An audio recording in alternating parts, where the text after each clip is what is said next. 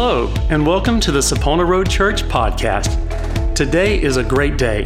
It's the day that the Lord has made, and we are excited that you've taken time to join with us as we hear from God's Word. We exist as a church to spread the good news of the gospel of Jesus Christ.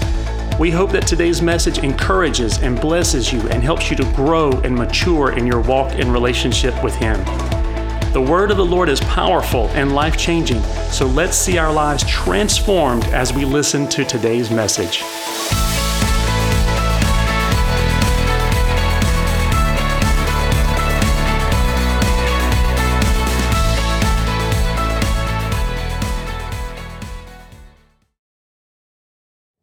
I'm going to just read one scripture to get us started today, and it's in Exodus 33, verse 14. And it says, "And he said, my presence will go with you, and I will give you rest." Father, thank you for your word. We just ask you to bless this message and your people. In Jesus' name, amen. So today I want to talk to you just a little bit about the importance of resting in God. Now, I don't know about you, but I can't really remember the last time that I thought, man, I'm just so well rested. I don't know what to do with all this extra energy I have going on.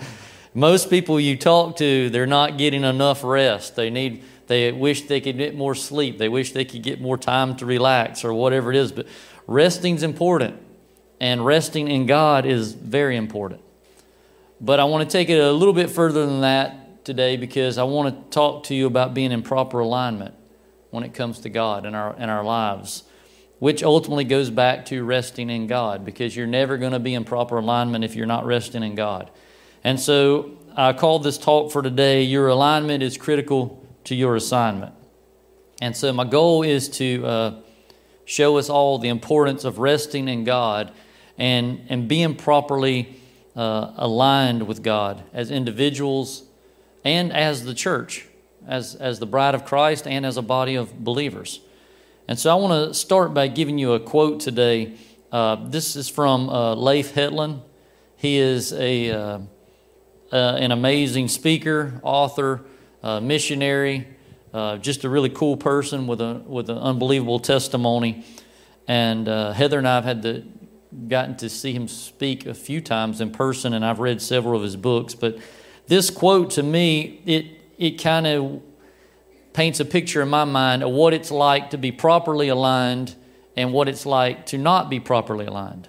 Not that you're a bad person, not that you're doing something wrong or evil or anything like that. It's all kind of goes back to a mindset that we get into, a belief system that we get into when we're not in proper alignment. And so it happens to all of us, because I don't know about you, but whoever drives the most expensive vehicle in here, that thing, if you go down a bumpy road, it will get out of alignment just as well as whoever's driving the least expensive vehicle in this place. It happens to everybody. It doesn't matter. And I don't know if you've realized it or not, but life can be bumpy sometimes. No matter how good of decisions you try to make or how perfect everything's going, every now and then you hit that pothole that you just didn't see coming. Have you ever noticed how you always see them if you're in the passenger side, but you don't see them when you're the one driving? I see every one Heather hits, but she still hits them even when I warn her, so it is what it is. But anyways, let me get back to this quote. And so the quote, it's really simple. It says, "Instead of looking only for the presence of His promises, you begin to look for the promise of His presence." So to me, that just same thing. It's not that someone's a bad person or that, oh, what am I going to do about this sin in my life? It's just a mindset. It's a belief system. And we all know, we've seen it with churches everywhere and people everywhere. They're pursuing God, or they think they are, and a lot of times they're pursuing the promise instead of pursuing His presence. And what's weird is we talk about that, but then we're so quick to give up on the promises of God at the same time. It's all a sign of being out of alignment. See, the only way that you can live in a way that your main goal is looking for the promise of His presence is being properly aligned and resting in God. All of the world is out of alignment. You don't have to look around long to see that. Things are crazy. But unfortunately, a big part of the church is out of alignment. And the reason that a lot of the church is out of alignment is because, well, one, they're after the promise, the presence of His promises. They're always looking for advancement. They're looking for the next promotion. They're looking for the next building program or whatever it is. And none of those things are bad as long as you're in proper alignment. They become bad when you're out of alignment. But the church is also trying to do everything the world's way instead of the kingdom's way. And I've said before, you're never going to get kingdom results when you're following the world system. It's just not going to happen. See, the world believes that you have to do something in order to have something, in order to be something. When you think about the way it is, you need to do something. You've got to be productive, be successful, whatever. You do something so that you can have stuff or money or relationships, whatever. And if you have enough stuff, then you can be somebody in this world. The kingdom is different, completely different. In the kingdom, because of God, we are something. And because of God, we have everything. And through Christ, we can do anything. It's completely flipped around. It's completely reversed. Since I titled this message, Your Alignment is Critical to Your Assignment, but please don't mistake your assignment for your identity. It is not the same thing. And a lot of people do that. Your identity is a son or a daughter of God. Everything else, no matter how big or small it may be, is an assignment. It's not your identity. Our identity comes from Him. And so in Genesis, I want to show you this. It says that God created Adam on the sixth day to show you the importance of rest. And since Adam was created sometime on the sixth day, we don't know what time that was, if it was first thing, last thing, in the middle of the day, whatever it was. I mean, we can't even agree on what a day is yet when it comes to creation. So we don't know when on the sixth day he was created. So that means that Adam's first full day of existence, where he was there for the entirety of the day, would have been the seventh day of creation. And we know that that's a day of rest. So this means that Adam spent his first full day of existence resting in the Father. Before he did anything else, he spent his first full day resting in Father God. He began life not in a place of doing, not in a place of having, but in a place of being in the presence of God. And so he was properly aligned because he began from that place of rest. Eve's a little bit different, but kind of the same thing. We see that God took a rib from Adam and He created Eve. And the Bible says that God brought her to Adam. So that means that wherever God did this thing and created Eve, it wasn't where Adam was at, because He had to bring her to Adam. So since she was with God, that means Eve's first experience in life was the presence of God. It's the presence of the Father. It was His face was the first thing that she saw. His voice was the first thing that she heard. And His love was the first thing that she felt. She began from a place of rest in Him. So we have both of them, Adam and Eve. They both began from a place of rest in God, and they both had their identity and their blessing as a son and a daughter of the Father before they were ever told to do anything. And so when they were in proper alignment, God gave them instructions. But the instructions are interesting too, because He tells them, be fruitful. He didn't say, hey, go bear fruit, go do this, go do fruitful things. He just said, be fruitful. Remember, the world says you have to do, to have, to be, but the kingdom says be, have, and do. We are somebody because of God. We have everything because of God, and we can do anything through Christ. It's completely different. See, when we're in proper alignment, we're resting in the Father, we won't have to worry about what we should be doing. There are things for us to do, but we won't have to worry about all that. We don't have to worry about how we can bear fruit. When we're in proper alignment, we will just be fruitful. We'll just be what He's called us to be. It's very important for the assignment that each and every one of us are given, no matter what those assignments are, that we're in proper alignment with God and that we're resting in Him. Resting in God is important. And there are a lot of people that talk on this subject. They use different things to talk about it. You've probably heard messages about them, but they'll talk about focusing on God, or resting in God, or waiting on the Lord, or spending time in His presence, soaking in His presence, whatever. But what some people don't understand, and sometimes unfortunately gets left out a lot, is that to truly rest in God, you must live in a way that He can rest in you. And a lot of times that part gets left out. He wants to rest in you, just like He wants you to rest in Him. And I'm not trying to put rules on this thing or regulations on how to rest in God, but I'm telling you the truth. If you really want to rest in Him, then live your life in a way that He can rest in you. John 14:23 says, Jesus answered and said to him, if anyone loves me, he will keep my word, and my Father will love him, and we will come to him and make our home with him. See, this goes for us as individuals and for the church. We need to live our lives in a way that God can rest in us. We need to do church in a way that God can rest in what we're doing and in the services that we're having. I want to read, and I'm going to read this from the Passion Translation. And so we don't have that on the screen, so I'll try to do a good job on this. But I want to read Proverbs 31, verses 10 through 31 to you. And we've all probably heard this passage of Scripture before. You know, women talk about wanting to be a Proverbs 31 wife. Men talk about wanting to get a Proverbs 31 wife. They use this Scripture a lot of time at Mother's Day, talking about a Proverbs 31 woman, things like that. Well, in most of your Bibles, somewhere subtitled around this passage, it says something like the virtuous wife. In the Passion Translation, it says the radiant bride. So they all say something like that. And so this passage is talking about a bride. So it's not just a woman. And when you think about this, for all of us in here, we are the bride of Christ. And if there was ever anyone, if there was ever a bridegroom that deserved a Proverbs 31 bride, it's Jesus. None of us in here, none of us guys in here probably really deserve one but He does. He deserves that type of bride. And so what I want to do, I want to read this to you, and I want you to picture this as talking about the church.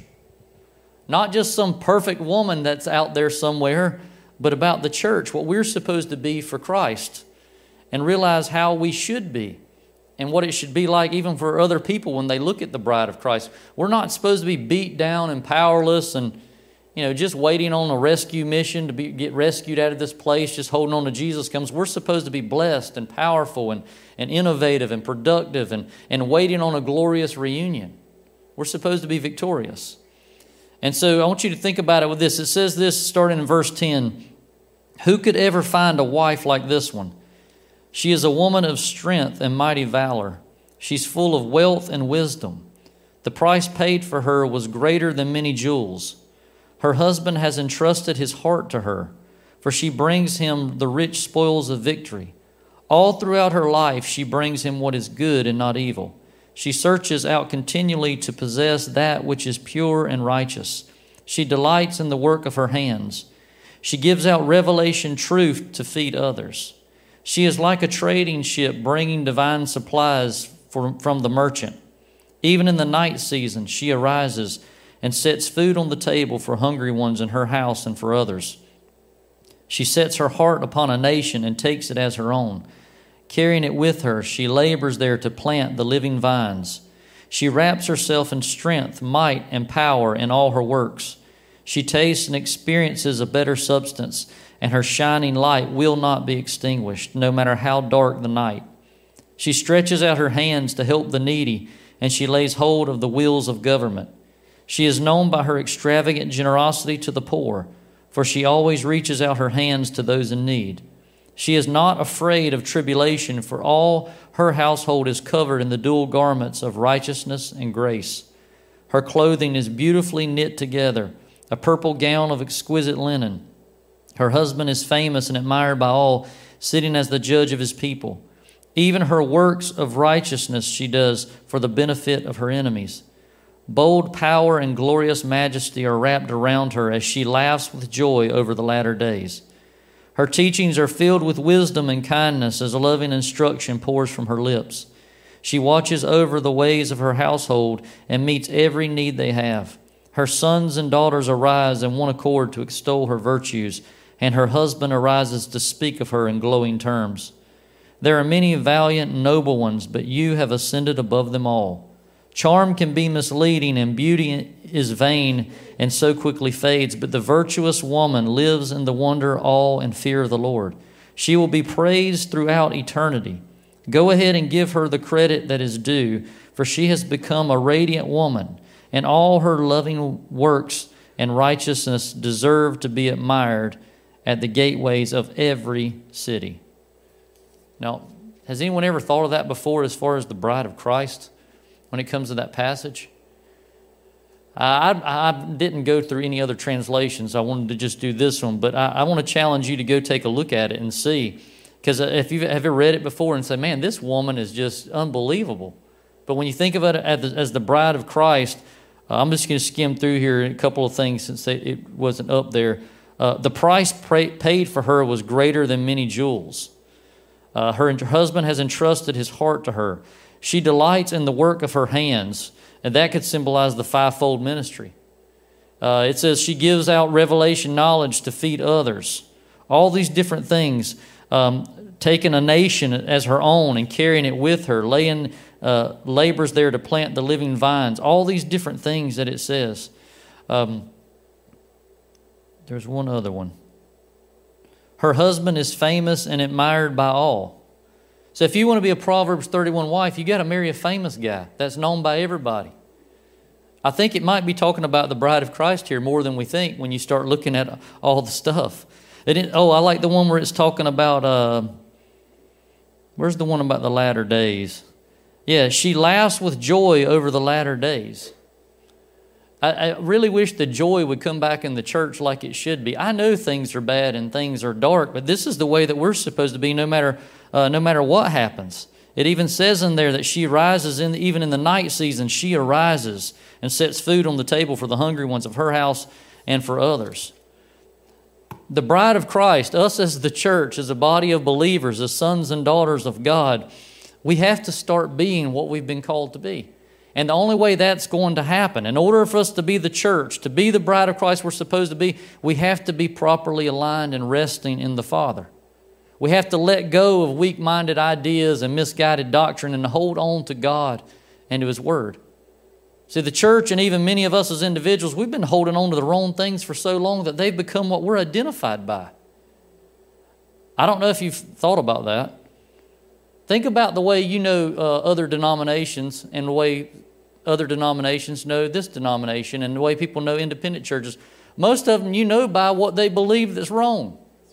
Oh yeah, those are those people that believe and it's something negative. And sometimes you can talk to somebody from that denomination and they know what they believe is wrong, but they don't do anything about it because that's what they're identified by. And it just doesn't make any sense. We need to remember that it starts with identity in the kingdom.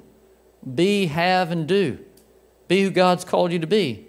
See, sometimes we just assume a false identity because of the things that we hold on to. Instead of just changing it and saying, you know what, maybe that wasn't the best idea. Maybe I need to let what Holy Spirit's revealing to me, I should do something about it. But instead, we're probably all guilty of this, making crazy statements that other people have made about us or that our past has made about us, and we say, well, I can't help it, I just have a quick temper. We'll say, well, I've always had bad luck. Nothing goes my way. If it weren't for bad luck, I wouldn't have any luck at all. I can't go around. If there's a bug going around, I'm going to catch it. I always get sick. I have a weak immune system. I know some people actually do have one, but there's a lot of people who just say it over and over. Or this one, I came into this world poor, I'm just going to leave this world poor. There's no need in me trying to do anything about it. My mom always said I was trouble. My dad always said I was dumb and worthless, or whatever, fill in the blank, whatever you want. Why would anyone want to hold on to those identities? But probably some of you in here do. If not, we at least all know somebody who makes statements like that and who holds on to those types of identities. Why would we hold on to what other people have said about us when it's that way? And a good example of this is Jacob. When Jacob was born, the Bible says that he came out holding on to the heel of his twin brother Esau. And so they named him Jacob, which means heel grabber, or supplanter, which means it's someone that can trip you up or trick you. And if you go read the story of his life, for a good part of his life, he held on to that identity, the way he was labeled. And the one he received just from holding on to his brother, it just stuck with him. He was a trickster. He would trick people and trip them up. And there's some of us that we've been holding on to the wrong things for so long that we identify by them as well. We think that it's just how we are. It's just how things are for me, but we don't ever realize it's because you're holding on to the wrong things. And because we're holding on to the wrong things, we're out of alignment. You're not going to be able to be in proper alignment if you're holding on to the wrong things. And not only are we out of alignment, but we're too tired to try to do anything about it because we're not resting in God. We're not having the time with Him that we need. And so we just say, well, that's just how I am. It's how I'm always going to be. But it's not true. It's just another lie from the enemy. We just need to do what Jacob did. You see, he turned loose of his brother and he grabbed a hold of the Lord. And when he had this encounter wrestling with the angel of the Lord or wrestling with God, he said, I will not let go unless you bless me. Now at this point, his hip has already been displaced.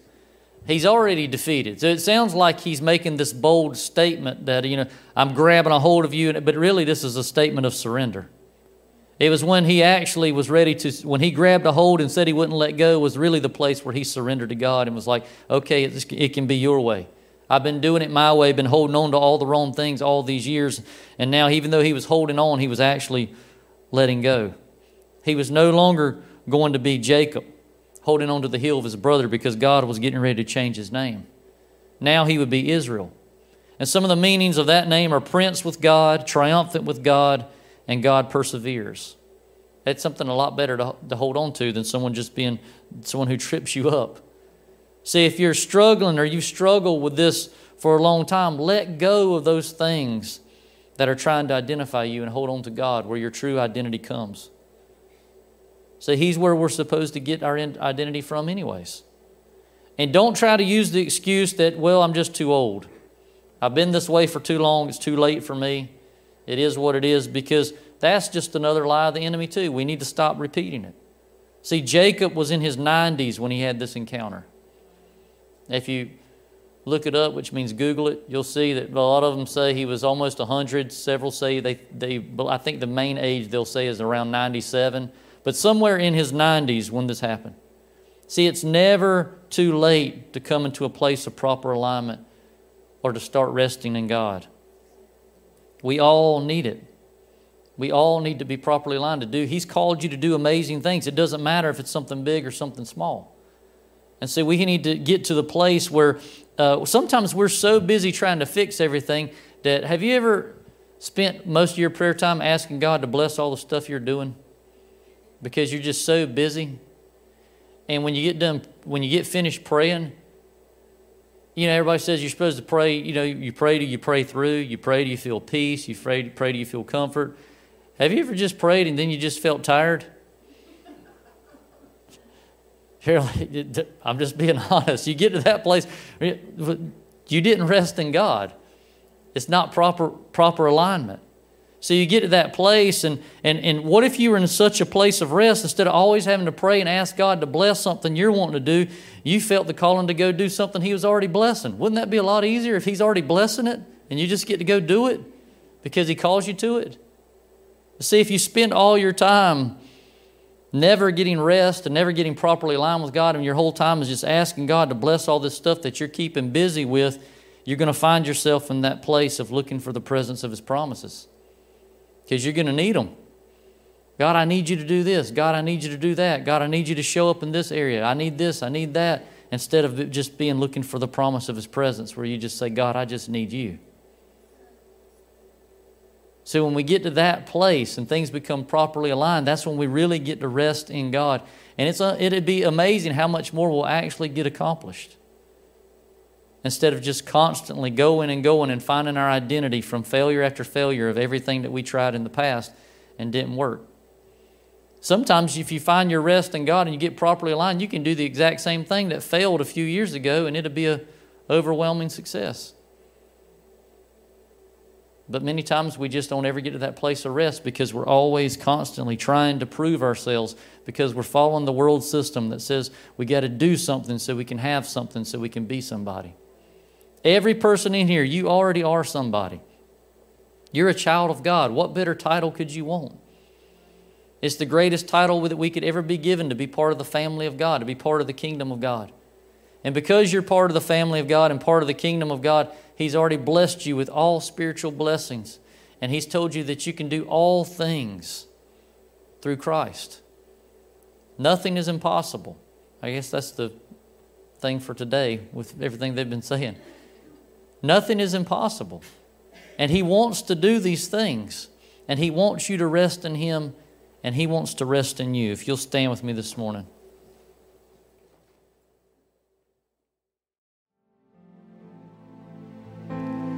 Jesus is so good. Ouch. So this morning during worship, when we were singing the second song and proclaiming, "You are good, you are good," and saying that He's never going to let us down. You're never going to let us down. It was like I was seeing, you know how the kids' toys, how one, when it connects to the other, like those, I don't know, like, are they Legos? I don't know. Well, they were kind of like Legos. And it was like we were trading the wrong belief system, and that connection was disconnecting and connecting to the truth that He is good, that He's never going to let us down. And I really feel like that was a theme this morning, and I feel like the Father is so good that He's teaching us the right way to think. He's allowing us to trade those lies of the enemy that we've been believing all this time for the truth that He is good, that He's never going to let us down. And then when Aaron was talking about how Jacob was holding onto his brother's foot coming out, and then he held onto the angel, those moments of holding on, he traded that connection of that wrong belief system of who they proclaimed him to be to who God made him to be, and everything changed. So I declare over us this morning that prophetically that's happening for us, that we're trading those lies that we've been believing all this time for the truth of who God declares us to be as sons and daughters. Amen. Do you receive that truth? I receive it for myself. So we just want to pray blessing over you for this week. Lord, I pray that you bless your children, your sons and your daughters. Lord, I know that your heart is just overflowing with love for them and just a pure desire for them to see themselves as you see them, as pure and clean sons and daughters. Lord, I ask you to just let that truth prevail over them this week, Lord. Let the lies of the enemy just fall off as nothing, just roll off their backs just because they're so secure in knowing who they are in you. Lord, I ask you to please bless every family that's represented here, every family who couldn't be here, Father. Just in every single way, every facet of their life, let them overflow with blessings. And we thank you for it, and we just love you. In Jesus' name, amen.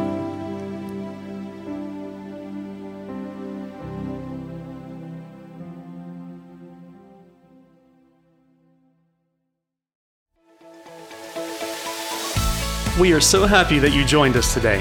If you are interested in learning about or giving to this ministry, you can find more information at SaponaRoadChurch.com. If you are local to the Fayetteville, North Carolina area, our meeting times are 10:45 a.m. Sunday mornings and 7 o'clock p.m. Wednesdays for our Connect groups. From all of us here at Sapona Road Church, we hope that you have a great day as you walk in the Lord's favor and blessing.